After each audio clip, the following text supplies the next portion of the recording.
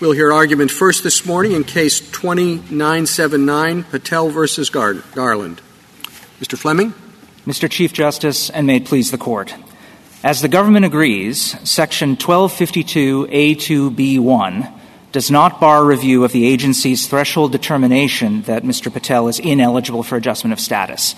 That understanding is consistent with the statutory text, context, and history, and it's also consistent with this Court's explanation in Kukana that the B1 bar is limited to decisions made discretionary by legislation. Congress could have written B1 differently. It could have barred review of any individual determination, as it did in subsection A1, or of the final order of removal, as it did in subsection C. But Congress didn't use those words. It used judgment, and specifically any judgment regarding the granting of relief. And nobody has identified any instance in which the INA uses judgment in the sweeping way suggested by the 11th Circuit. To the extent there's any doubt, though, it is resolved by the strong presumption of reviewability of agency action. And that's especially so because the 11th Circuit's position, undisputedly, bars all judicial review, even for errors of law, of the numerous adjustment of status decisions that are made outside of removal proceedings by U.S. Citizenship and Immigration Services. The court-appointed amicus does not deny that or attempt to justify it. That's enough to resolve this case. The Court does not need to resolve the slight difference between our reading and the government's. We all agree it does not affect Mr. Patel's situation. And to the extent that this Court does reach it, we believe our reading is preferable, both because it gives full meaning to the phrase regarding the granting of relief. The government does not, but rather treats it as though it weren't even in the statute. And also because our reading is easily administrable.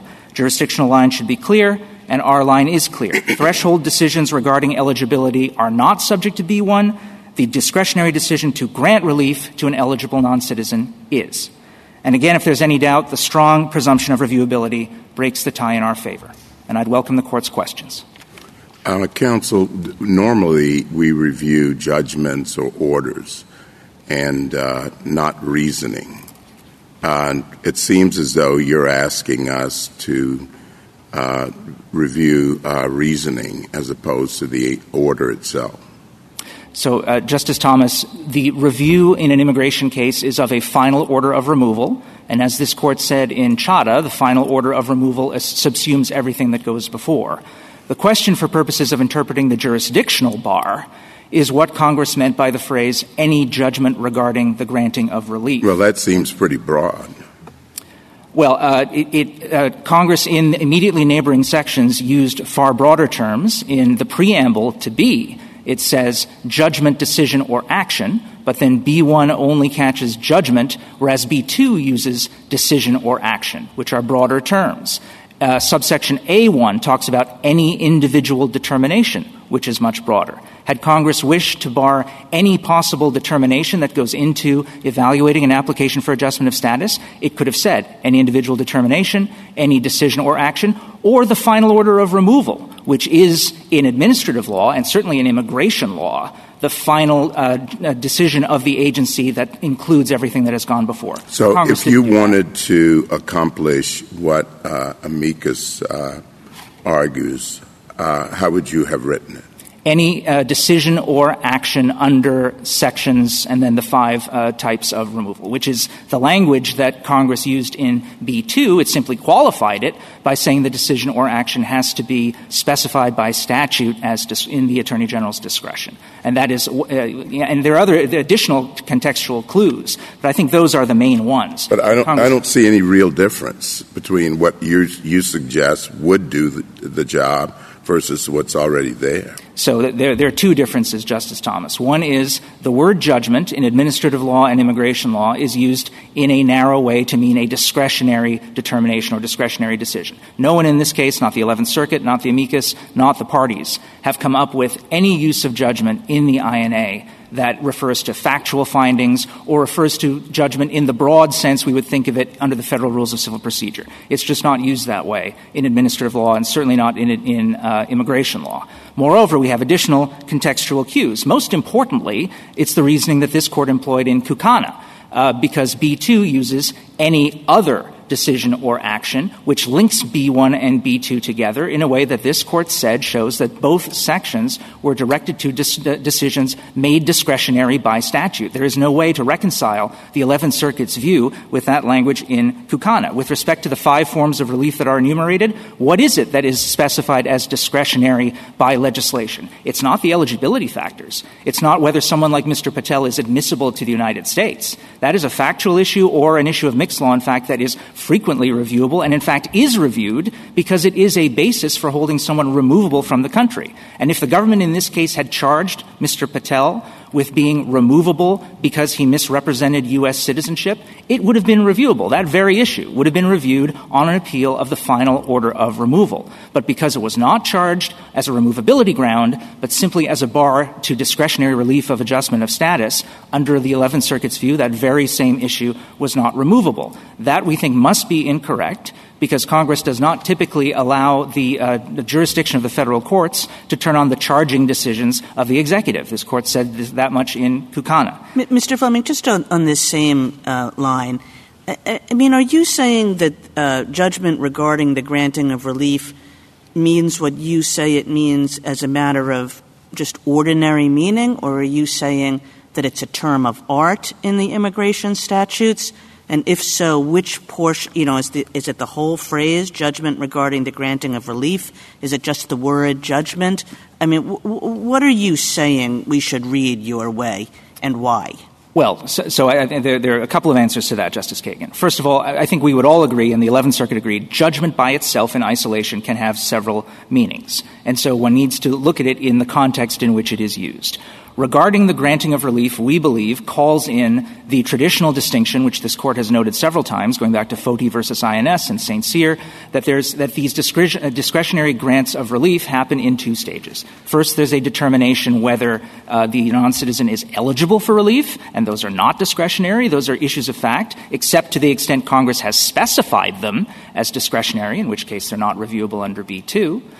But then, once someone is found to be eligible, then the agency looks at whether to grant relief. And the granting of relief, this Court used that very phrase in St. Cyr, refers to the second stage decision. And do you have relief. Other places in the statute or in regulations where that phrase means what you're saying it means, which is, in other words, that it refers only to the stage 2 discretionary determination as opposed to the stage 1 eligibility determination? And again, I'm talking about this, judgment regarding the granting of relief or the granting of relief, whether that phrase is specifically used to invoke the step 2 determination as opposed to the step 1 determination? So I think the best example for that, Justice Kagan, is the asylum carve-out in B2, which does use the phrase the granting of relief. And it carves out of the jurisdictional bar of B2 the granting of relief under the asylum statute. And that must refer to the second stage discretionary decision whether to grant asylum to someone who is eligible for asylum. Why? Because the eligibility requirements for asylum are not specified as discretionary. So it would not make sense to carve them out of B2 because they don't fall within B2 by their own terms. The only thing that would otherwise fall under B2 and therefore needs a carve-out is the second stage discretionary decision by the executive to grant asylum to someone who is eligible for it. And that's why the granting of relief is used in B2. I think this Court in St. Cyr uses the words the actual granting of relief on pages 307 and 308 of the opinion, which, of course, is not statutory, but it does show how that language has been used to distinguish the second stage granting of relief in the exercise of discretion as opposed to eligibility. There's also a provision that distinguishes the two with respect to the non-citizen's burdens of proof, and that's 1229A, subparagraph C4A, which talks about how the non-citizen has the burden to prove eligibility in the first place, but then separately also whether they're entitled to relief in the exercise of discretion. Sorry, you can finish. I was simply going to conclude, if I may, that at the very least, even if the Court believes that that there are reasonable interpretations on both sides, we're talking about a situation that's governed by the presumption of reviewability. And so, we think that we're right in terms of the best reading of the statute, but at the very least, under the presumption which this Court just as recently as last year called well settled and strong, that we think breaks the tie in our favor. Mr. Fleming, I'm just wondering, amicus says of both your interpretation and the government's that if you make all of the preliminary determinations reviewable, that the jurisdictional bar doesn't, or the bar to judicial review doesn't have that much work to do. How do you respond to that? So we think that's incorrect, Justice Barrett, and that's because before IRIRA, before 1996, the courts were reviewing the second stage determination whether to grant relief in the exercise of discretion. And we cite a number of those cases in footnote 6 of our reply that, reversed the BIA or the immigration judge on an exercise of discretion. And that is what Congress through B1 was trying to get rid of, was trying to say you can review, we believe, the eligibility factors. But once someone is found to be eligible, if the agency says, nonetheless, we are going to deny relief in the exercise of discretion, that is not reviewable, except, for purposes of subsection D, it restored the possibility of review for errors of law or constitutional errors. Well, then that is the work that's being done. Then I don't understand where your argument is going. If ultimately what you want is adjustment of status, right? Yes, Your Honor. And that's a discretionary determination. Yes. And you want that reviewed. You want that overturned. Well, isn't that right? At the moment, what we want is the 11th Circuit to review our argument that the agency made an error in finding Mr. Patel ineligible. Yeah. And then if that is reversed, it would go back to the agency that would then have to determine whether to grant relief in the exercise of discretion, which is a determination that hasn't been made yet. Do you know how many people apply for adjustment of status that are found eligible, but for whom the agency exercises, or the agent exercises discretion not to grant adjustment of status?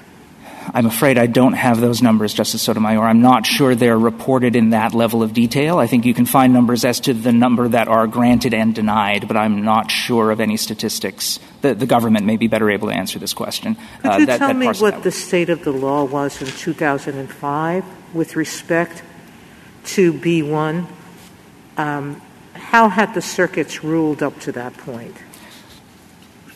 Before 2005, my understanding is most of the circuits had said that review was possible of factual determinations to do with eligibility, which is part of the acquiescence argument we make. Again, we don't think that's necessary, however, because, again, the focus would have been on 1996 and what it is Congress was trying to accomplish then. It's certainly true that Congress could have changed things in 2005 if it wasn't pleased with them. Mr. Fleming, I understand about the presumption of reviewability, but this area, the exercise of discretion by the Attorney General with respect to immigration and refugee matters, there is a presumption also that the discretion is broad and to an unusual extent compared to other areas unreviewable. Don't those two presumptions kind of cancel each other out and we're left with just reading the statute as it's written? I don't think so, Mr. Chief Justice, because we're talking about a situation where, we're not saying that the discretionary decision whether to grant relief is reviewable. We didn't even get to that stage in Mr. Patel's case. We're talking about the application of statutory factors that Congress has created, one of them being inadmissibility to the United States, which is the one that's at issue here. That's reviewable all the time because it is a ground of removal. And the mere fact that it was charged in this case as a bar to adjustment of status rather than as a ground of removal doesn't change the leeway that the BIA has to adjudicate it. It's still taking Congress's I think that's a argument based on the statute itself. I'm just suggesting that presumptions don't seem to me to give too much weight in this case because they do cancel out. Well, you don't dispute that there's a presumption in favor of discretion in the exercise of admission, removal.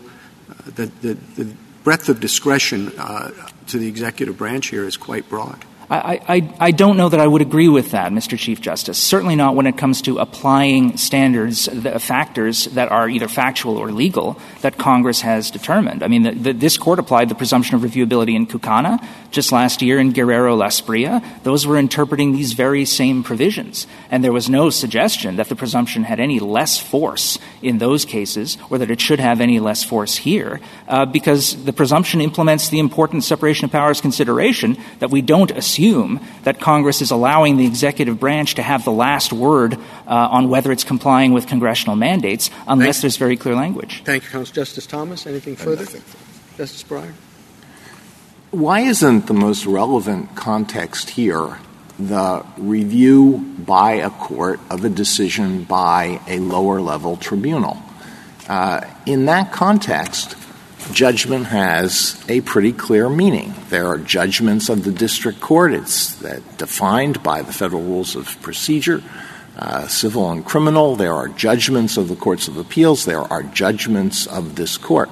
Why isn't that the most relevant context? Because that's not how the word is used in the context of administrative law. The APA, 5 U.S.C. 551, paren 6, calls the order the final disposition of an agency in a matter other than rulemaking. This court in INS versus Chadha said the term final orders includes all matters on which the validity of the final order is contingent. The statute itself talks about review of the final order. Your Honor is quite right. If we were talking about review of a district court, the federal rules of civil procedure and the Judiciary Code use judgment in that way. In administrative law and especially in immigration law, judgment's not used that way. What is your strongest point to show that this APA definition applies under the INA? Oh, well, if one looks at 1252A1, judicial review of a final order of removal is governed only by Chapter 158 of Title 28 except as provided. And that's the general grant of review in immigration cases, is review of a final order of removal. And this court, and I don't know of any other court that has taken the view. But that's not what's being reviewed here. Yes, it is. Well, the adjustment of status is the part of that you're contesting. Well, that's the issue we have appealed, because there was a concession of removability, but the immigration judge still entered a final order of removal. In this particular case, but the two things don't always go together. They generally do, because under the zipper clause, 1252B9, appeal of all issues that come up in a removal proceeding are channeled into the petition for review. They generally do. They don't always. The only situation I can think of where adjustment of status would come up without a removal order would be in the situation where someone has, for instance, is here lawfully, is not subject to being removed. They're on a temporary visa, student visa, employment visa. They marry a U.S. citizen, and then they seek adjustment of status by filing an application with USCIS. And if that's denied, normally you would expect, again under the presumption of reviewability and also under the APA, that you would file an action in district court to challenge the legality of USCIS's determination. This is a major flaw in the 11th Circuit's approach, because the 11th Circuit would say you can't challenge that at all, even for an issue of law, because in their view, that is a judgment that is barred by B1. And the notion that Congress would have prevented any form of judicial review, even for legal error, in a vast quantity of cases where adjustment of status is sought from, is simply not plausible and would require much clearer language than we have here. Justice Sotomayor, anything further? Mr. Fleming, I think in response to Justice Alito's question, I'm not sure why it matters to your position very much what the word judgment means, whether it means the final determination, the official order, or something else. I mean, I understand why it matters to the government, but why does it matter to you? As I understood your position is just that the entire phrase, judgment regarding the granting of relief, refers to the Step 2 determination rather than the Step 1 determination.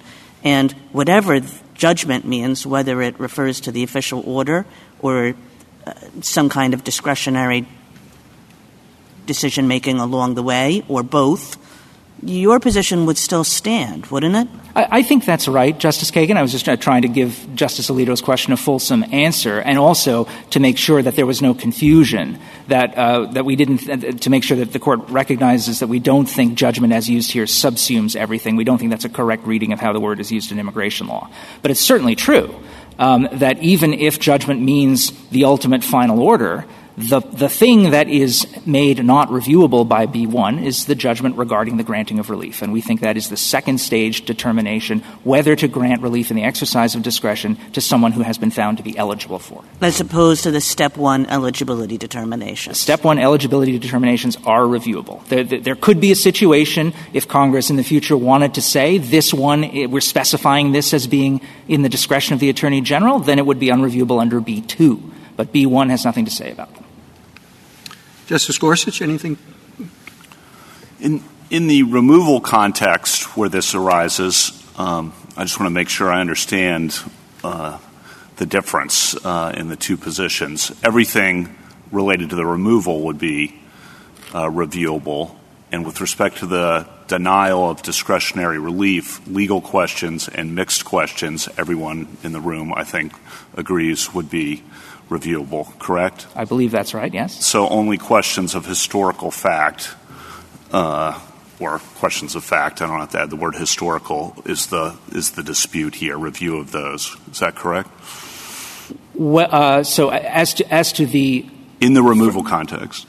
So not talking about denials of discretionary relief, I don't think there's a dispute as to what is reviewable in terms of removability. So if someone has actually contested removability, and let's leave out the cases of people with criminal convictions. Sorry to interrupt. On removability, I agree. On the denial of discretionary relief, we're just talking about fact questions, correct? Yes. That's the dispute here. It's solely about fact questions because everyone agrees, I think, that legal questions and mixed questions will get judicial review. Yes, that's right. And only fact questions at the first, what I've been calling the first stage with respect to eligibility requirements. And on the fact questions, how could an appellate court, and this question cuts both ways, but how can an appellate court look at a cold record and determine a factual error when it relates to as credibility, for example, or something like that? So just give me some examples where this will matter, I guess. Well, as the amici, the American Immigration Lawyers Association and the EOIR judges point out, it's not uncommon. I mean, the standard is still substantial evidence, so most cases do fail on the merits. But it is not uncommon for courts of appeals to find serious problems with how the agency determines credibility. Credibility is, of course, a question of fact. This Court said this in Nasrallah. It's a factual issue that is reviewable on appeal. Deferentially, we don't dispute that.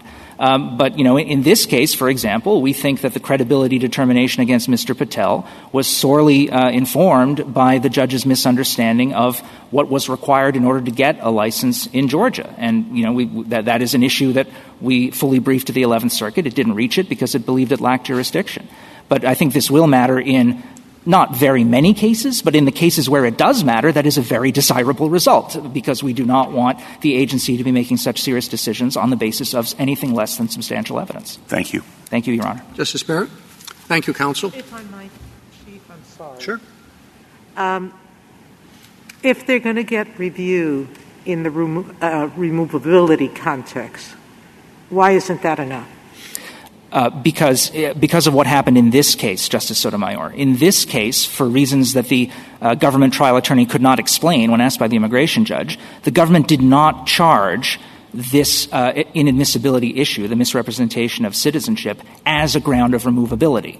That was only raised as a defense to adjustment of status. Had they charged it as a removability ground, we wouldn't be here because it would have gotten reviewed in that context. But why does that matter? Meaning, is it because no one now will decide this issue? Unless this Court reverses, no one other than the agency is going to decide it. The agency will have been the last word on an issue of inadmissibility, which is an issue frequently reviewed by the courts as either a fact question or a mixed question.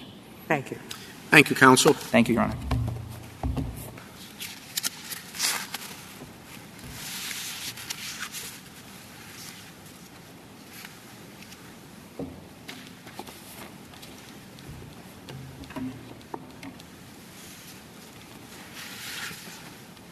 Mr. Rayner? Mr. Chief Justice, and may it please the Court, Section 1252A2B precludes review of any judgment regarding the granting of relief under 5 enumerated provisions, as well as any other decision or action of the Secretary or the Attorney General, the authority for which is specified to be in their discretion. By its terms, that provision bars review of discretionary determinations, not non-discretionary determinations like the question of fact at issue here. Petitioners now largely agree with that reading as a practical matter, conceding that even discretionary eligibility criteria will be reviewable under the second clause, if not the first. Amicus's principal counterargument is that questions of fact are unreviewable because they fall outside the scope of subparagraph D, which preserves review over questions of law. That argument fails because this case involves the scope of a different provision, subparagraph B, Romanet 1. This Court should reverse the judgment below and remand for further proceedings. Mr. Rayner, could you tell me how would the outcome, or in which cases would the outcome be different under your analysis as opposed to petitioner's analysis or approach?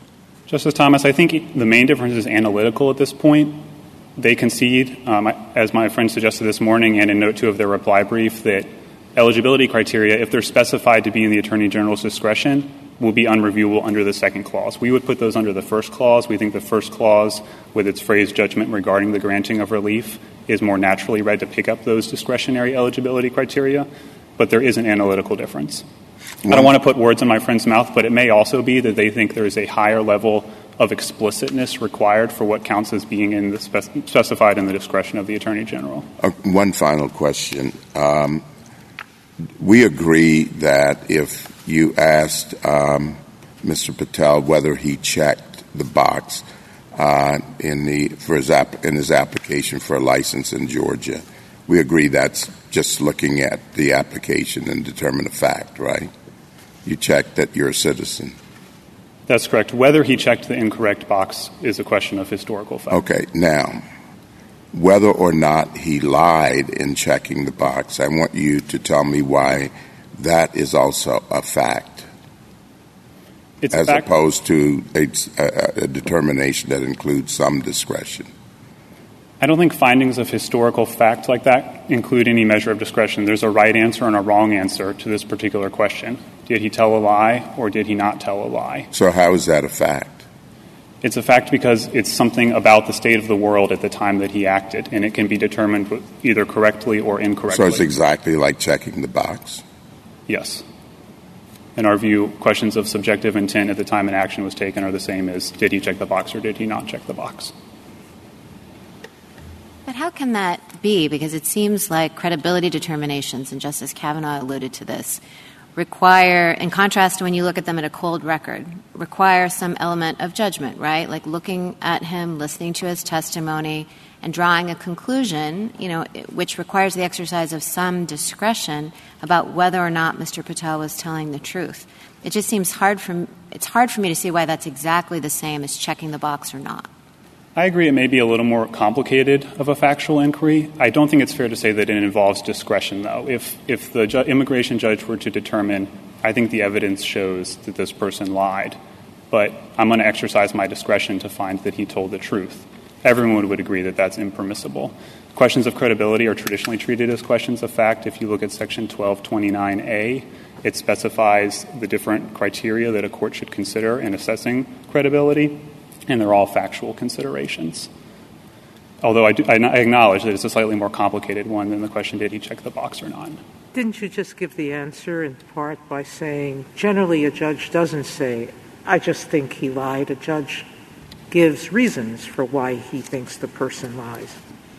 And those reasons are supported by the record or not, correct? Correct. Yes, but that's why we think of them as facts. Every judgment doesn't necessarily mean discretion. Yes, agreed. There are multiple meanings to the word judgment. Here, the statute uses the term judgment to include a discretionary component, and that's evident not just from the dictionary definitions that were contemporaneous at the time, although those did include a discretionary component. They define judgment as notion, estimate, opinion, but the statutory context also indicates that the term judgment here includes a discretionary component. The title says denials of discretionary relief. Even more critically, the second clause refers to any other decision or action specified to be in the discretion of the Attorney General or the Secretary. But isn't your argument that findings of fact never constitute discretionary, never constitute a judgment? Our position is that objective findings of historical fact will not constitute a judgment within the meaning of this particular provision. I'm not disputing that colloquially it might be used to refer to findings of fact, but the contextual cues here indicate that that's not the case. So you are not making the argument that simply looking at the dictionary definition of the term judgment is sufficient to support your position? No, Justice Alito. The dictionary definitions support our position. They do define this to have a subjective component, but they're not alone enough. And I think the most important contextual... Why do they support your position at all? Because any factual determination involves some exercise of judgment, doesn't it?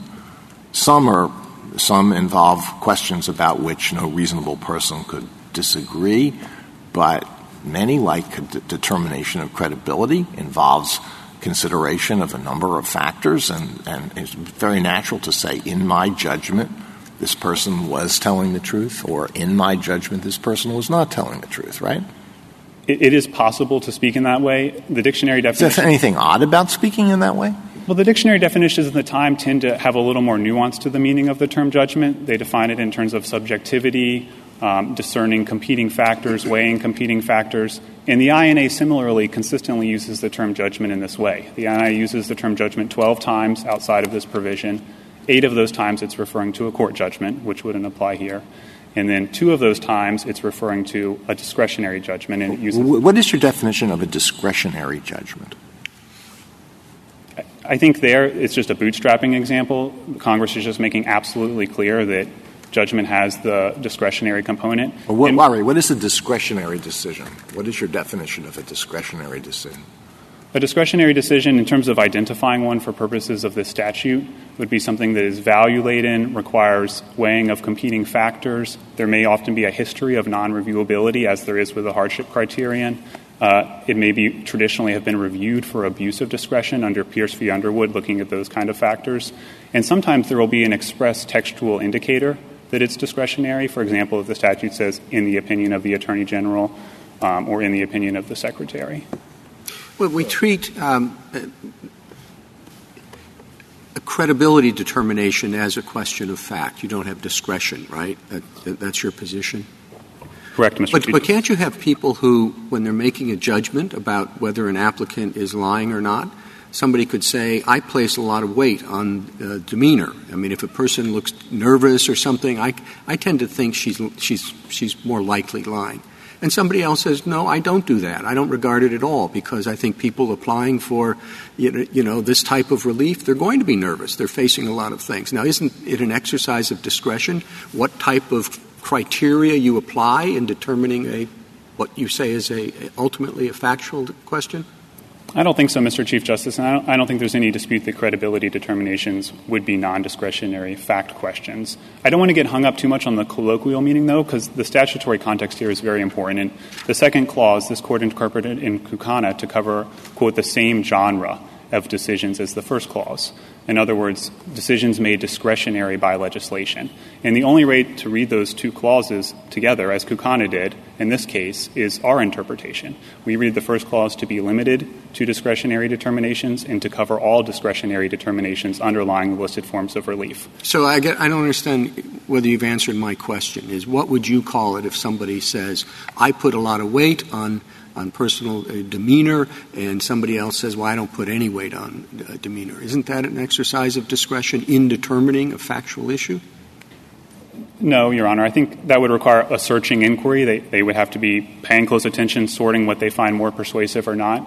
But I don't think that we would say that they have the discretion to choose what the right answer is to this factual question. But they have the discretion to determine, I take it, that they're going to regard nervousness, or they're not going to regard nervousness.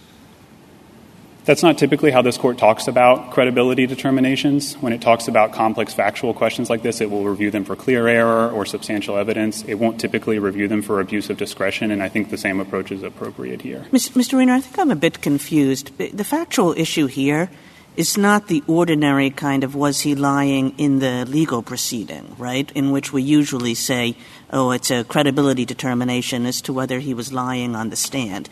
The factual issue here, if I understand correctly, is whether he was what his intent was when he checked the box So it's a question of historical intent. It's not a question of his credibility in the particular legal proceeding. Is that right? I agree with that, Justice Kagan. I don't want to run from the fact that the immigration judge did find his testimony to be non-credible. The judge did say that. But I agree with you. It is an objective question of historical But the factual issue at issue here is not that. It's what was his intent when he checked the box? Correct. Did he tell a lie? But he's asked questions about what his intent was, right? And that credibility comes into that, right? In terms of assessing the answer to this historical question, the immigration judge did consider his credibility on the stand. But he's asked questions about a lot of factual issues, right? That doesn't make them any less factual. I agree. You know, did you check the box with a pen or a pencil? Or did, you know, I mean, the fact that he's later asked questions and his credibility is at issue doesn't make the underlying factual issue less factual.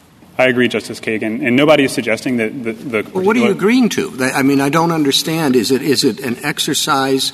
You think no discretion is involved in examining credibility, which is a predicate determination in determining what you think the historical fact is, right? Credibility was important here in determining the historical fact. That won't always be the case, but I agree that it is. Well, I know, but it will be an exercise of discretion, for example, if you think it is, the extent to which you think it is pertinent.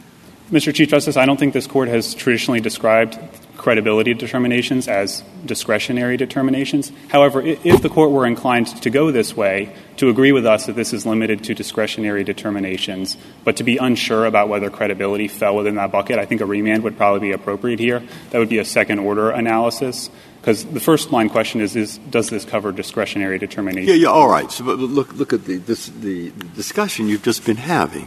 What I don't really see is the legal virtue of taking the government's position as compared with Mr. Fleming's. I mean, if those were the choices, what you seem to have done, think about this. Step one, step two is at least comprehensible to an ordinary person and even to a judge. Okay? I got that. And now what we're doing, we're going to have, like we have in the code here, about 8 pages of tiny print in some of these things about what goes before the Attorney General may. I'll grant you the may could be discretionary. And you want to throw in the box called discretionary, things like good character, extremely unusual hardship, etc. And who knows what else. We just have an example here. So all we're going to do is introduce, if we take yours, a new issue. And this new issue is going to be whether any of these words, and there are loads of them, fit within the government's idea of special discretion or not. And at that point, I foresee lots of arguments of this kind. Well, all we need to say is, wait a minute, B has to do with the step 2 kind of discretion. And if you look through all 5, you find in the first sentence of each of those 5 either the word discretion or at least the word may. You see my question? How did the government get to this point? I don't get it. Justice Breyer, respectfully, I don't think petitioner's position allows you to avoid this issue. They concede that certain eligibility criteria will be unreviewable under the second clause. So you're going to have to do precisely the same analysis simply under the second clause. I don't think that that's what they concede. They concede that under the second clause there may be overlapping judgments, but they would say the initial eligibility criteria are always reviewable. Now, if in the second stage the Attorney General or the Secretary or whoever makes this decision, talks about overlapping issues, that's what they've conceded. But theirs is a very simple line. Step 1, eligibility, reviewable. Step 2, discretionary, not reviewable. Justice Kagan, with respect, their footnote says, subsection B1 does not strip review of first step eligibility determinations. Review of such a determination may be barred if it satisfied subsection B2's requirement. And I think I read that differently than you. I just read them as saying once you get to the step 2 stage, everything is not reviewable any longer. But the step 1 stage, everything is reviewable. I just don't think it's inconceivable that that's their actual position because certain eligibility criteria are expressly in the Attorney General's discretion. To take inadmissibility as an example, in some cases, the non-citizen will seek waiver of inadmissibility at the eligibility stage. And that's in the Attorney General's discretion. The statute expressly says that. And if all Step 1 questions are reviewable, that means courts would be able to review even waiver decisions. And I just don't think there's any way to read the statute that kind of thing is reviewable simply because it happens to fall under Step 1. Okay. Justice Thomas? Justice Breyer? No, thank you. What is the mens rea requirement, if any, for the inadmissibility determination here? I don't have the statutory language in front of me, but my recollection is that it says someone is inadmissible if the person falsely represents being a U.S. citizen. Isn't that what it says? It does say that, Justice Alito, but it also says for a purpose or benefit, and the Board of Immigration Appeals has read that to mean that you have to make the representation for the sake of obtaining the benefit, so a mere mistake in checking the box. So the BIA has read in a mens rea requirement. That's correct, and we didn't challenge that below. I do want to make clear the difference between you and the petitioner is irrelevant to this case, correct? That's correct. We both agree that this particular fact question is reviewable. So the conversation we've been having is more on a theoretical level. I don't know that it's theoretical, Justice Sotomayor. I do think if this Court's going to draw a line between discretionary... But we don't have to. That's what you're telling us. On the facts of this case, we don't have to. I don't know that there's any way that this Court could hold that fact questions are reviewable without drawing some kind of a line based on the text of the statute. And but you're conceding here that these are facts. Yes, Justice Sotomayor, but the reason we think fact questions are reviewable is because the term judgment regarding the granting of relief only applies to discretionary determinations. Justice Kagan? Much of Ms. Behan's article rests on the meaning of 1252A2D, and essentially she says that ought to be read back into the provision that we're interpreting. It says that law questions, constitutional questions, are reviewable. The natural implication of that is that factual questions are not. What is your answer to that? Justice Kagan, structurally, that's not how the statute works. The statute establishes review bars, including this one, and then it carves out an exception in subparagraph D. And if a determination doesn't fall within the review bar in the first place, you never need to reference subparagraph D. So this was at issue in Nasrallah, for example. The determination there simply didn't fall within the review bar in the first place, so whether it fell within subparagraph D was irrelevant.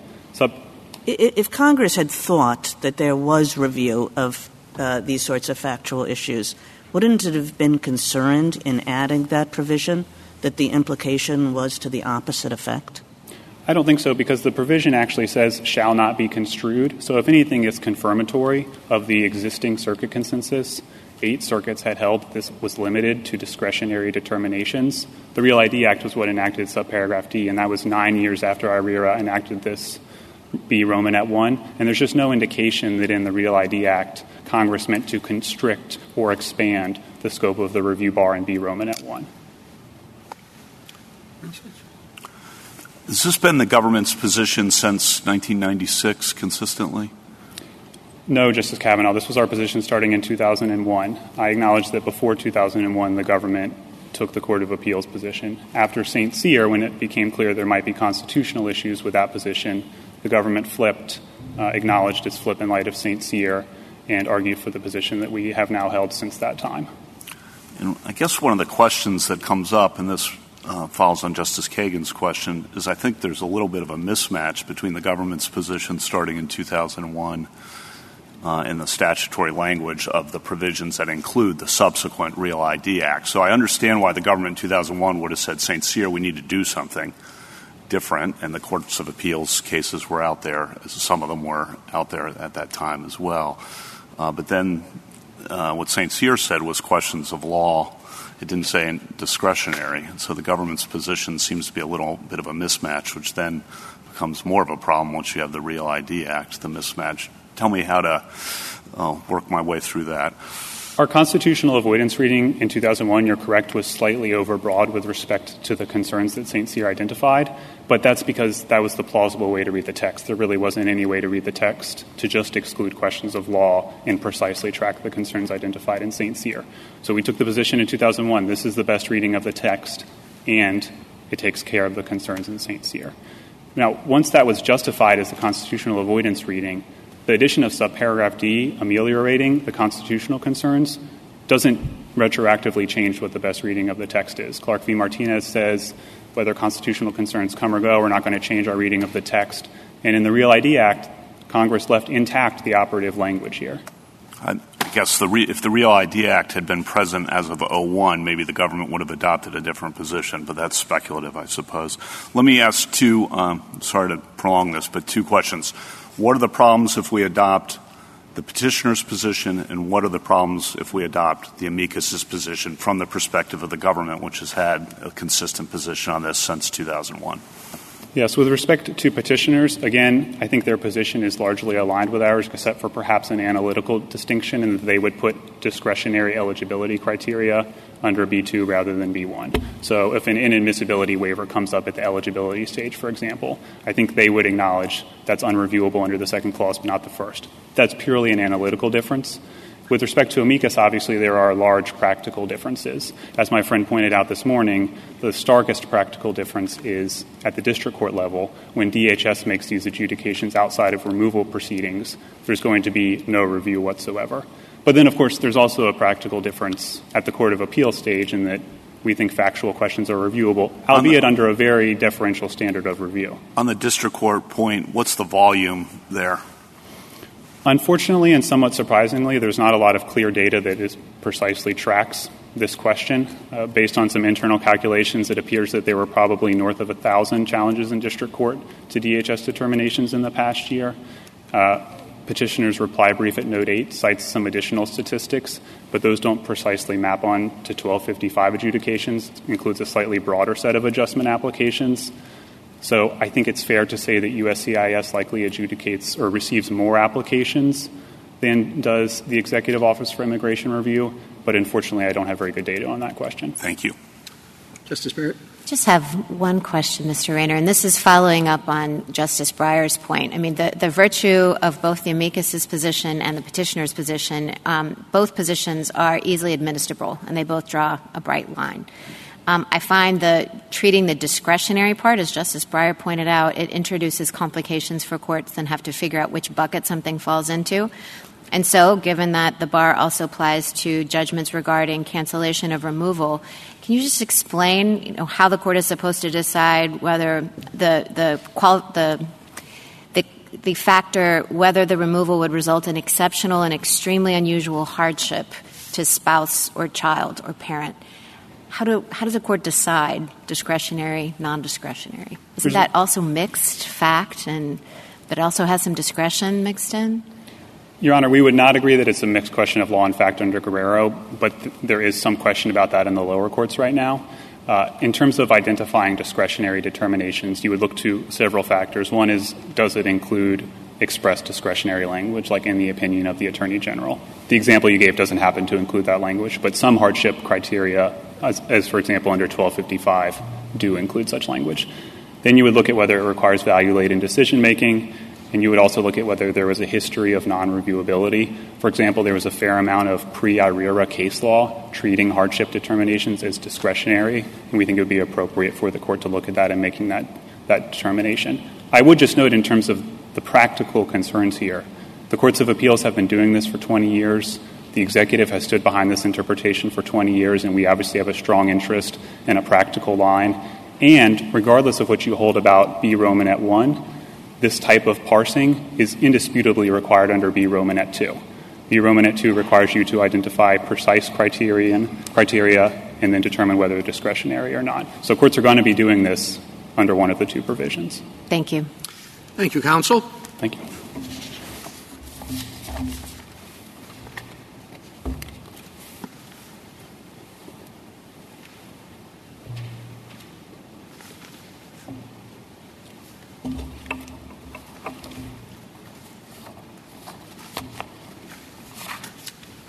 Ms. Meehan? Mr. Chief Justice, and may it please the Court, I'd like to come back to some of the questions about an alternative meaning of judgment and why that will still bar review here. But before I do that, I'd like to start with what I think is the only correct meaning of judgment as used by Congress here in the jurisdictional bar. Judgment here means any decision with a connotation of formality or authoritativeness. That formal decision or judgment is the overall denial of discretionary relief. Like all judgments, it subsumes any subsidiary determination made along the way to denying relief. So whatever the reasons leading to the denial of relief, the resulting judgment is barred. The only exceptions to that jurisdictional bar are in subparagraph D's exceptions clause, precluding review of constitutional claims and questions of law. Congress left no doubt in 2005 that these are the only exceptions. How? By also adding to the text of the jurisdictional bar. In the jurisdictional bar itself, Congress added, except as provided in subparagraph D, meaning except for constitutional claims or questions of law, no court shall have jurisdiction to review any judgment regarding the granting of relief. There is not a lurking third exception for some findings of fact, unenumerated in either the jurisdictional bar or the exceptions clause. To say that there is would be contrary to the text of the statute, contrary to the structure of the statute, and contrary to one of ARERA's overarching purposes to streamline judicial review, here leaving fact-finding in the hands of the executive branch consistent with historical practice. Mr. Patel's factual claim is conceitedly not a question of law or a constitutional claim. The 11th Circuit was right to reject it on jurisdictional grounds. I welcome the Court's questions. Ms. Meehan, you seem to rely quite a bit on the clause regarding the granting of relief as having a broadening effect on judgment. How would you interpret the statute if that clause did not exist? I think I would still interpret it the same, but here's why it needs to exist, especially for the statute as written in 1996. The statute in 1996 was directed at appeals from removal proceedings, and so that phrase regarding the granting of relief under those 5 subsections at its most basic level is serving an identifying function. Because in the removal proceeding, you will have judgments regarding the granting of relief under these 5 statutes. You'll also have a removability decision, and perhaps you'll also have, say, the denial of asylum. And what that phrase regarding is doing is telling you the set of decisions, the discretionary relief denial, that is what is barred by the jurisdictional bar, but the removability decision is still appealable. And that's one of the larger problems with petitioner's alternative reading, that Congress should have just said final order. Mr. Patel has every right to appeal the removability decision. And if you say that he can't appeal the final order of removal, that brings along with it that removability decision. Now, regarding also has a broadening function. I think it's Congress's way of explaining that a judgment denying relief for eligibility reasons stands on the same footing as a judgment denying relief for discretionary reasons, or perhaps a judgment denying relief for a mix of reasons falling into either category. One way to think about it is regarding was Congress's way of rejecting petitioner's interpretation here. And to petitioner's argument that regarding is a term of art or is a way of thinking about targeting those second-step decisions, I think that's just wrong, and Section 1252 shows us why. So in the next subparagraph, in 1252B4D, Congress did exactly what petitioners said it should have done here. In B4D, regarding asylum, Congress refers to the Attorney General's discretionary decision whether to grant asylum relief. And that comparison between 1252B4D and the much more categorical language here in the jurisdictional bar, I think is the end of petitioner's argument. We don't assume that the language Congress used in B4D is that same regarding language we see here in the jurisdictional bar. Counsel, I don't understand your answer at all, because I don't see how your interpretation in the various subdivisions you gave us give any meaning to regarding the granting of relief whatsoever. Congress need not have specified any judgment in B1 as distinct from a decision or action in B2. Why didn't it just say any decision or action? If it used different words, judgment regarding. And it seems to me that if decision or action is as broad as you claim it is, then judgment regarding the granting of relief has to be more narrow. You can't make it broad at the same time, because otherwise they would have used identical language. Second, I'm not sure how we ignore neighboring subsections A and C that show when Congress wanted to strip jurisdiction broadly in the way that you wanted to. You wanted to strip both factual and legal jurisdiction. Congress knew how to do that in A and C, and it could have just copied that language, yet it used distinctive language altogether. Then add to all of this, I think all of this means that at best the statute is ambiguous. It's not clear. And if it's ambiguous, I don't know what to do with the presumption favoring judicial review. That's so well embedded in our jurisprudence. It's what made us decide Kekkonen last year. This makes no sense to me. So give me a reason why Congress would do something different in B1 and B2. Well, to your first question, that would give meaning to all of the words. To your first question, Justice, I actually think looking at the context, I agree with you. We should look at the surrounding provisions and the differences in language Congress used here. I think actually once you do that, it all points in the direction that the jurisdictional bar means the overall denial of relief. Second, with respect to A and C, those are helpful examples of having to use different language for different things. So I read A2A actually is a bit narrower. I think it's interesting that Congress in that provision says any individual determination and doesn't say any judgment. And when Congress says that, they're reserving the right to have a legal challenge or whatever else about expedited removal proceedings. With respect to C, the real problem is what I mentioned earlier with Justice Thomas. You can't speak categorically like a final order of removal in subparagraph B in the jurisdictional bar here, because if you did that, you'd be precluding Mr. Patel from appealing anything related to the removability decision. And he's not subject to the criminal alien bar. He has every right to appeal the criminal alien, the removability decision. And so what's left is Congress's choice of words to bar instead just the denial of discretionary relief. And again, any judgment is much different here than the Attorney General's discretionary judgment, for example, in 1252B4D, or the Attorney General's discretionary judgment in 1226E, or the other examples that petitioner and the government point to where judgment is being used as the object of the preposition, in the judgment of someone.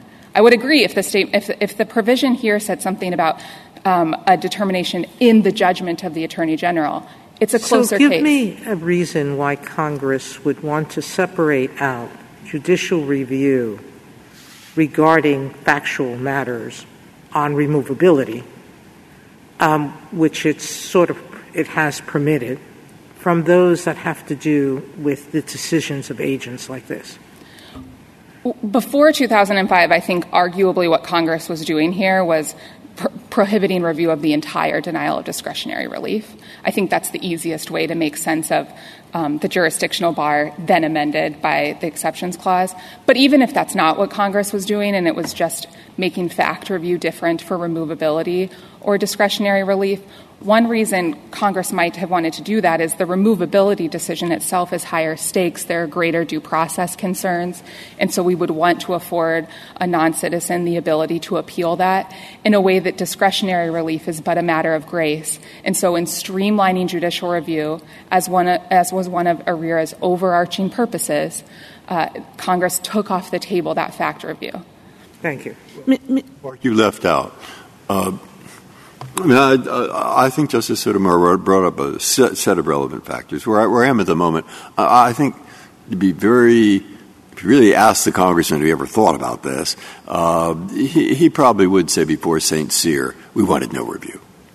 At least I didn't. But that isn't what they said. And so then what we have now, we have D, and we have the St. Cyr, anti-St. Cyr review or whatever. Then we go and you look at A, B, and C. Okay, when I read it, the music of those words. Look, any individual determination or to entertain any other cause or claim. God, it sounds like we really mean it. And, of course, that makes sense because, in my mind, those are people standing up in line at Ellis Island or in and the courts don't look at visas from given in Paris, and we're not going to have them look at the people in line in Ellis Island either. We really mean it. Okay? And then you look at C, and these are criminals. I mean, get rid of them. Okay? And then we look at B, and B uses softer language. Any judgment regarding is softer language. Moreover, we look at the title, and the first one, in effect, says, the line at Ellis Island. And the third one says, criminals. And the second one says, discretionary relief. Ah. And then we have awfully good reasons, which Justice Sotomayor brought up, to say, hey, the Attorney General is supposed to decide this discretionary deal. I mean, keep the courts out of that. But that reason doesn't quite apply to all the subsidiary fact things.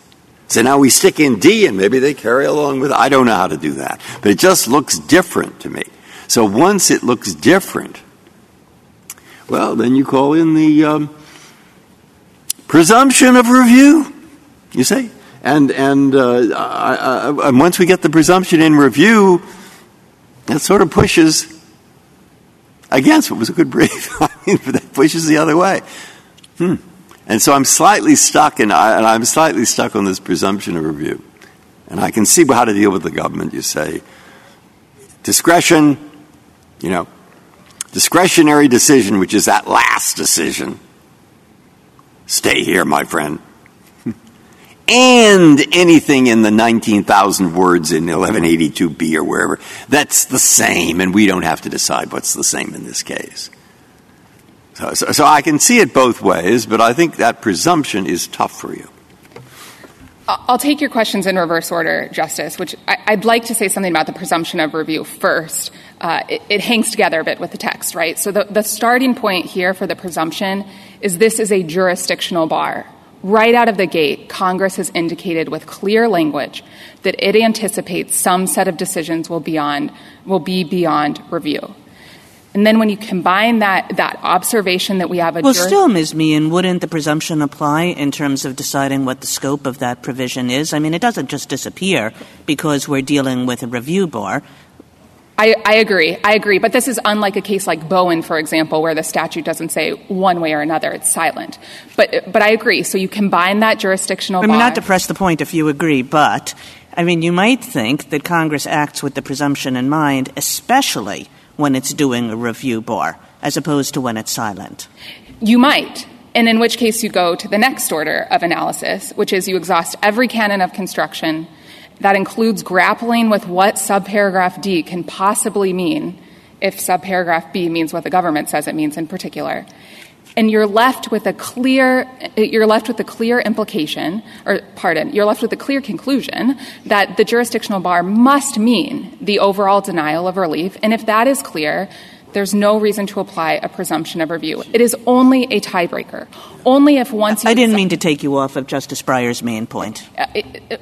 To Justice Breyer's question, the main reason I would not apply the presumption of reviewability here is because once you exhaust the canons of construction, I do think the only correct way to read the statute is as the 11th Circuit read it. But even if you disagree with me on that, this would be an awfully strange case to apply the presumption of reviewability if you consider the origins for the presumption of reviewability, how it's ordinarily applied, and then historic reviewability of immigration decisions more broadly. The presumption of reviewability largely originated with the APA. The purpose of it was to review questions of law about whether agencies were following their own rules, whether they were following Congress's rules. No one disputes here that Mr. Patel could appeal a question of law of that order. But I am not aware of any of this court's cases in an immigration case where the court has applied the presumption of review to allow a petitioner to relitigate a question of fact. Yeah, but I mean, we're going to, if we take that view, we're in the same mess as the other, because, the APA has them all in the same place, substantial evidence on the record as a whole, and that's in review, law, fact. It's all in the same place in the statute. And we start making these distinctions, at least if we don't have to, between a review for substantial evidence and a review for, that's a question of law. And really is, you call it a question of fact. But God, I can think we'll get into a mess, or the courts will get into a mess. Is this, I've not seen it distinguished, in other words, and I don't see why it should be. The best example of that distinction is in McNary, which is helpfully an immigration case where the presumption of review was at issue. In McNary, the court reviewed what it called a generic question of statutory interpretation about visas for these special agricultural workers. The court went out of its way in McNary to say, to be clear, we are not reviewing, no one has asked us to review the merit of the individual applicant's applications here. We are only reviewing the more abstract, the more generic question of what the statute means, and then we're leaving it to the agency to determine how to apply that in this case. And that is consistent with decades of this court's case law and other federal courts' case law, acknowledging that they take executive officials' facts as found. And the court's only role is to answer the questions of law that would arise. Did I actually say facts as found, even if not supported by substantial evidence? St. Cyr is the best. St. Cyr didn't deal with that. It dealt with the law, and it dealt with what you have to have in habeas. On page 306 of St. Cyr, the court actually distinguishes between fact review and these historical habeas decisions and questions of law. And I actually take that passage of St. Cyr to mean that if Mr. St. Cyr had come to this court with a factual dispute, the case would not come out the same. But that's habeas. It is habeas, and that is only more helpful here. So if it is true that this court was reluctant or unwilling or to review factual questions in a habeas case about an alien detained pending removal, then it must necessarily follow that it would be odd to apply the presumption of judicial review here for a denial of discretionary relief, a fact question about the denial of discretionary relief. Ms. Meehan, I want to clarify the scope of your position. So isn't it true that your position does lead to the conclusion that in district court, even legal questions are not reviewable? I think that is the right way to interpret the statute as amended in 2005. So before 2005, I actually don't think that was true. In 2005, one of the Real ID Act amendments was, if you look at pages 10 and 11 of my brief, Congress adds the phrase, regardless of whether the judgment, decision, or action occurs during a removal proceeding. And the courts of appeals are relatively uniform. That means a petitioner must wait until they're placed into removal proceedings to dispute a denial of discretionary relief. Now, I think that is an issue of Congress's own making and could be something that Congress could solve. There's a good reason why Congress wants that to be the case, which is exhaustion. But before I say more about that, I would like to address some of the statistics questions and put it all in perspective. So first off, this concern about USCIS denials being not being immediately reviewable affects only one of the four categories of discretionary relief in the jurisdictional bar. As best I can tell, it affects only adjustment of status. It doesn't affect cancellation or some of the inadmissibility waivers, including because something like cancellation or voluntary removal is only happening in the context of a removal proceeding.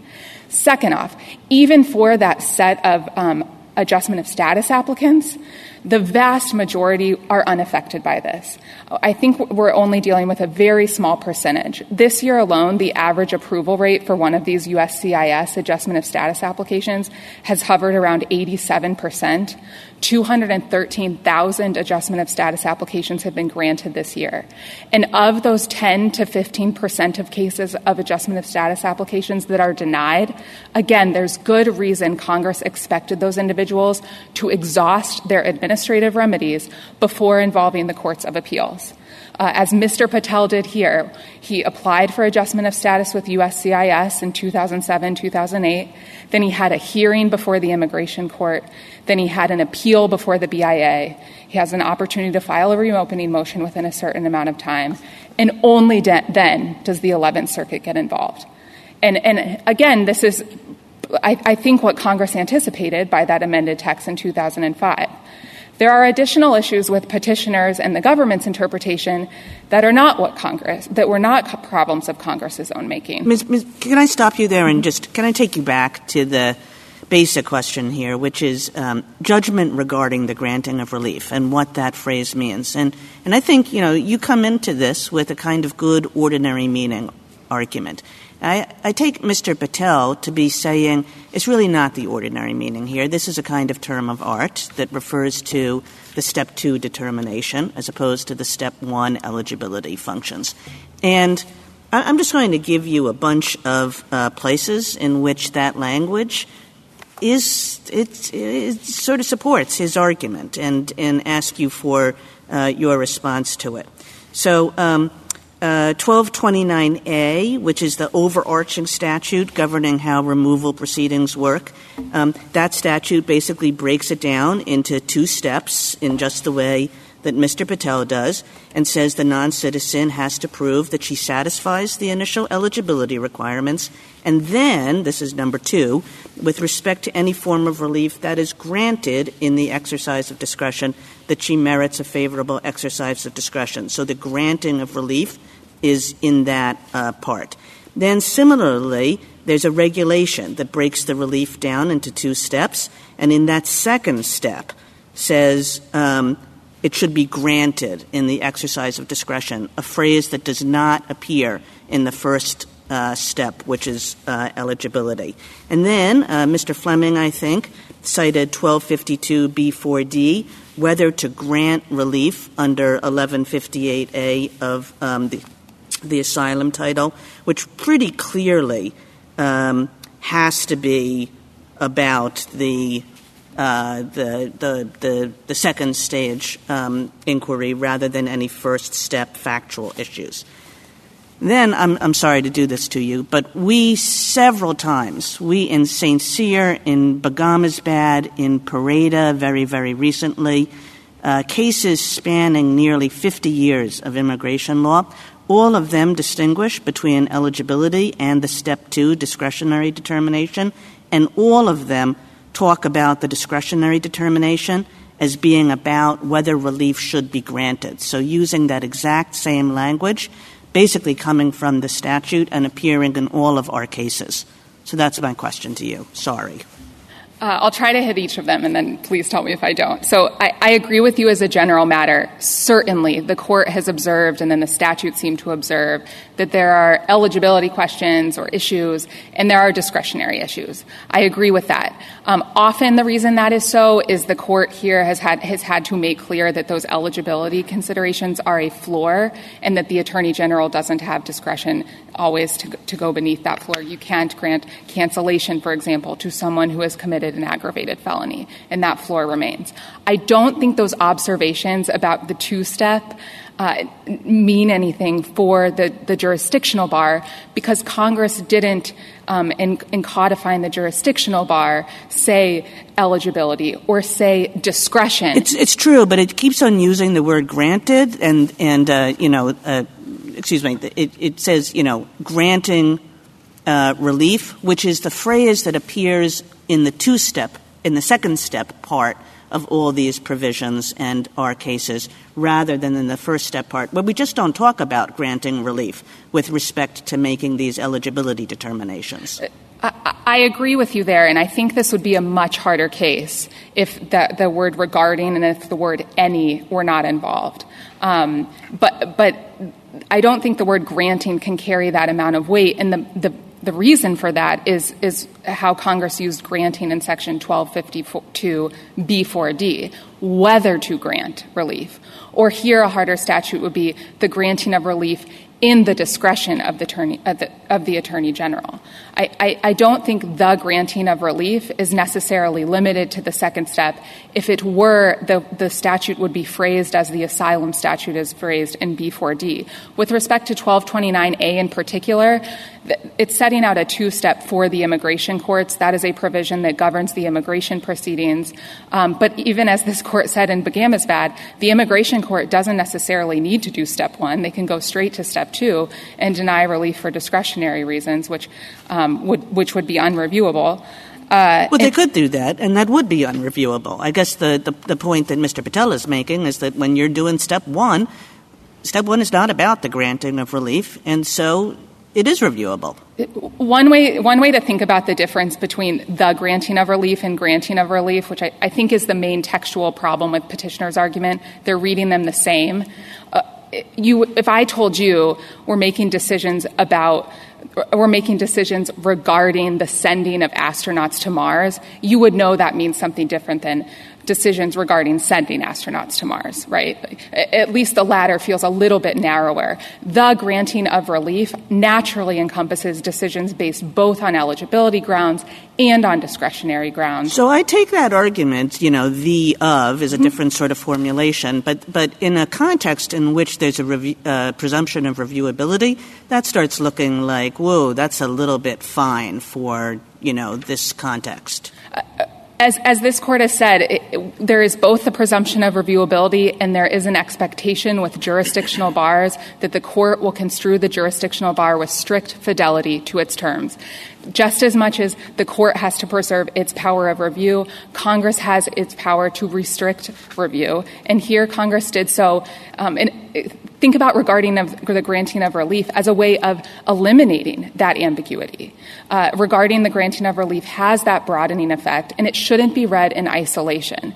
I agree this might have been a harder case before 2005, but there's no way to understand the exceptions clause, or there's no great way to understand the exceptions clause if altogether any judgment regarding the granting of relief under these 5 discretionary forms doesn't mean the overall denial, so that when Congress in the exceptions clause restores jurisdiction for constitutional claims and questions of law, there's something to restore.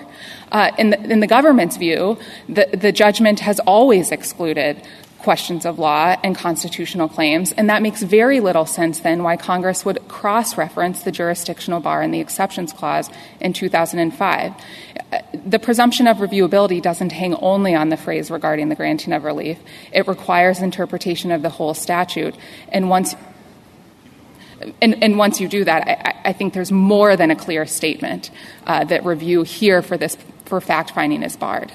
Can I pick up on your reference there to the government's argument and just get your reaction to what I think is the music of their argument? So you have the 96 Act, and they agree with your position for the first 5 years. Then St. Cyr comes along, 2001. The Bush administration decides we need to interpret this statute in a way to avoid the constitutional problem. And they come up then, the government comes up with its current position.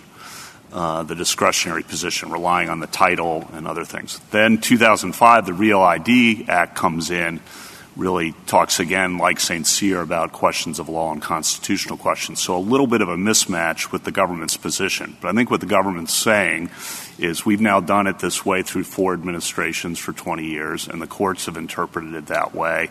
And at least after St. Cyr, we found enough ambiguity in this, the title provision, other things of how they fit together, that our interpretation should be good enough. I think that's something, I don't want to put words in their mouths, what they're saying. Why do you think that isn't good enough in this instance? We don't usually have the government coming in an immigration case through 4 administrations and saying we want courts to review issues. I don't think it's good enough for 2 reasons. First, it doesn't abide by the text, and second, there are serious workability issues. So first, even if the statute was unclear before 2005, the exceptions make it clear. And the way I've made sense of the government's mismatch, Justice Kavanaugh, is the government is saying that Congress did something along the following lines. In 1996, Congress told everyone, you can't eat junk food. And then in 2005, Congress said, except you can eat peas and carrots. And if I told you you can't eat junk food except you can't eat peas and carrots, that doesn't make a whole lot of sense. You know what does make sense? You can't eat junk food, but you can eat burgers and fries. And so junk food is the larger category. Burgers and fries are in that category. They're the exception. And by implication, everything else is still unreviewable. Now, the workability problem. I think there's an alternative meaning of judgment somewhere between – there's obviously an alternative meaning of judgment in the dictionary definitions, something about forming an opinion, a judgment call, exercising judgment. That's not the right use of judgment here. I think on the outcome it fairly encompasses reviewability, it fairly encompasses credibility. But the government will have this court walking into a circuit split if it adopts that meaning, a judgment call. Again, not the right usage, completely unworkable. The court would have to be creating a federal common law of what is too discretionary or not discretionary enough. Thank you, counsel. Justice Thomas? Justice Breyer? Anything further? No? Justice Sotomayor? I'm assuming your answer to Justice Barrett was, yes, you admit that your reading bars review by the district court of questions of law, but we shouldn't care too much because it's a very small number of people that are affected by that? It bars immediate review of questions of law in the same way this court in Reno versus AADC and Reno versus Catholic Social Services barred immediate review. But there will be some... But I did think that there are immediate consequences to this failure to adjust. I thought that government moves very slowly, and removal proceedings, actual removal notices, take ages. But a decision like this can affect a person's work authorization, sponsoring of family members to come here. It affects the pathway to citizenships after 3 to 5 years. There's a lot of consequences to not having immediate review. I agree there are consequences. Those are consequences I think Congress anticipated in amending the statute in 2005. It could correct those. And I think the court's decision in Reno versus AADC is exactly on point here, where there were immediate constitutional claims, First Amendment claims and Fifth Amendment claims about the government's selective prosecution. And the court here held that those claims would have to wait. There couldn't be immediate review. It would have to wait until the end of removal proceedings. Tell me something in the history of this statute or in the logic of St. Cyr, which made very clear that on the habeas statute at least, suspending review of questions of law provides a constitutional problem. And what the government's basically saying to us, once they got St. Cyr, a reading that precludes judicial review is not the best reading one should give to a statute. You should go back to the first principles and look at the ambiguity and figure out what the best reading not to do that is. And that's what they've come up with. But your reading does exactly what the government says we shouldn't do. Do you mean with respect to the USCIS denial and any question of law? Yes. So again, I think the statute is relatively clear that the review of that question has to wait until it has been exhausted through the agency process and it's before the Court of Appeals. Well, this has nothing to do – well, I'm sorry. And it's in a petition for review. And it also has nothing to do with the case here. Mr. Patel, again, exhausted his administrative remedies. He got review of his question of law in the 11th Circuit. The only question here is whether fact findings are beyond review. With respect to the history, that's fully consistent with the history. Thank you. So the fast food one it's good, but isn't really the government or Mr. Patel saying you can't eat fast food at lunch, but you can eat burgers and fries at dinner? That's possibly that is what they're saying. As with any hypothetical, it is imperfect. And so then I just go right back to the text. And the text speaks in a categorical way, in the way that Congress didn't otherwise speak categorically when referring to judgments, discretionary judgments. And if there were any doubt about that, you've got to look at the transitional rules. In the transitional rules, Congress took a more modest approach, discretionary decisions. The discretionary comes out in the permanent rules, and we get any judgment. You can't read those two the same. So even if we're having fast food sometimes and not always, the transitional rules, I think, give us an important key to that to the text here. Thank you. Justice Gorsuch? You're not going to like this question. Assume for the moment the court were to disagree with you. As between the two other options, there's slight variations between the petitioner and the government's theories. But you've raised good metrics for us to measure any interpretation on the text and the workability. Would you care to grade the two alternatives comparatively? I think the petitioner's interpretation doesn't abide by the text and has arbitrariness problems. The government's interpretation doesn't abide by the text and has workability problems. There's actually an interpretation, a fourth interpretation lurking out there that uses the government's definitions but doesn't have the same workability problems. So if you'll permit me, I'll tell you what the government-adjacent position is, which is if you look at pages 16 and 17 of their brief, and if you look at that more informal meaning of judgment, the formation of an opinion, exercising discernment, that clearly encompasses fact findings. The fact finding here is the best example of that. The immigration judge heard the direct testimony of Mr. Patel, watched the cross-examination, compared it to the record evidence, and then in his judgment deemed him not to be credible. You could adopt that more informal interpretation. It's close to the government's, but it's not unworkable. So long as you agree that a credibility determination is a judgment and not a non-judgment, as the court says. Now, in context, considering everything else, I think that's a really difficult interpretation after 2005, but it's the second best alternative. That's the second best. What's the third and the fourth? I don't know if I would take arbitrariness versus workability. I mean, the arbitrariness problem in the petitioner's interpretation is real. The petitioners explain there are fact findings all along the way to denying discretionary relief. And the government says half of them are reviewable and the other half aren't reviewable. I think that's a difficult rule to adopt. I'm not sure which other one I would take. Perhaps petitioners, despite the arbitrariness, because it's administrable. But again, I think the text leaves us. I'm having trouble with your question because I find the text I told you so you weren't going to like it. So thank you very much, counsel. I appreciate it. Can I just pick up on your answer to the government's position, which were, as I described, the overall situation was one, text, and two, workability. So on text, if you give a forceful answer there, I think your argument is even after St. Cyr, they're scrambling, they do a new interpretation, maybe they get some leeway on constitutional avoidance, but once Congress responds to St. Cyr in 2005, the text is sufficiently clear that they no longer have the ambiguity hook to continue with that interpretation. Is that? I think that's exactly right. And one of the ways to think about this, the circuit courts before St. Cyr, is they were grappling with exactly what the government says. And what's nice about the 2005 amendment is Congress solves the problem for everyone. Congress says no discretionary, non-discretionary. There's no mention of it. But Congress says we're going to give you a line between constitutional claims and questions of law and everything else going forward.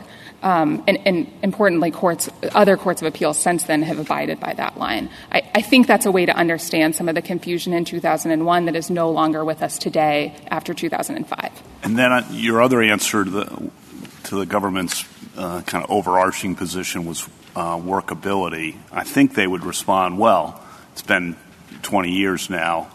It's out there in a lot of courts. We're getting along okay. You want to respond to that? I don't think the courts are getting along okay. And if you look at the Trejo decision from the Fifth Circuit that's cited, I think, in all the briefs here, that's the existing circuit split. It's the best illustration of the unworkability of the government's approach, where some circuits have said some eligibility determination is too discretionary. Other circuits have said, no, it's not discretionary. And then as I take footnote 5 of the government's brief, they think there's also somewhere in the middle where we can review some parts because they're not discretionary, but not other parts. And I think that itself illustrates the unworkability. Thank you very much. Thank you, counsel. Rebuttal, Mr. Fleming.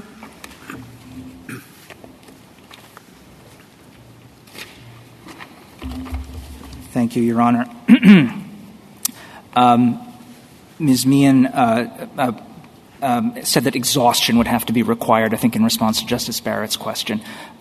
For people who are not removable, there is no further exhaustion. The American Immigration Lawyers Association brief gives the example of Dr. Abu Zaid, whose case is stayed in the D.C. Circuit right now, awaiting the decision in this case. He has an H-1B visa. He's working as a doctor at Augusta University Medical Hospital in Georgia. He is not going to go into removal proceedings. He's here lawfully. He's trying to get a green card so that he can have permanent status here as opposed to temporary status. There's no further exhaustion he can do. He has a final order of USCIS denying his application. The only way for him to get review of that is not under the 11th Circuit's vision of the statute, but under ours.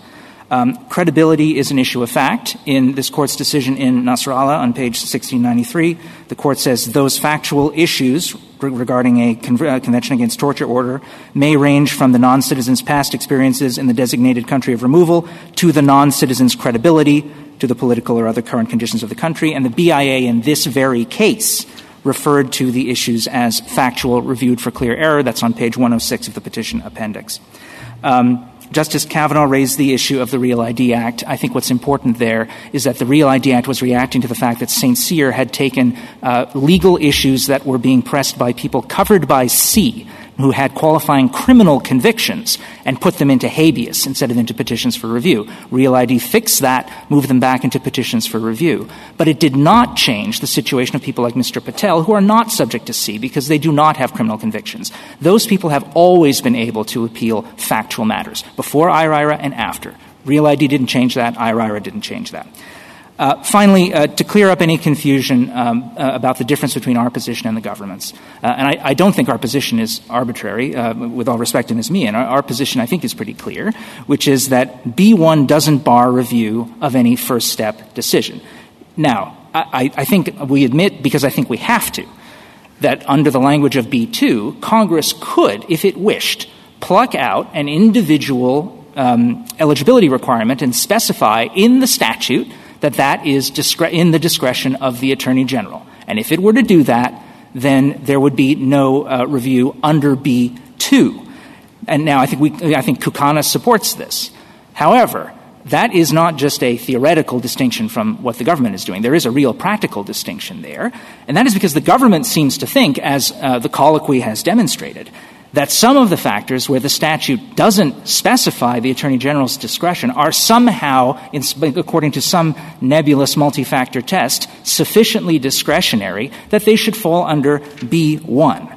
But the question then becomes a sharp one of administrability. How do you determine whether something is discretionary under their view of B-1? We think our line is clear. Theirs is not. But as everyone recognizes, for Mr. Patel, that issue does not have to be resolved. Everyone agrees that his appeal is not of a non-discretionary factor. We would respectfully submit the decision of the 11th Circuit should be reversed.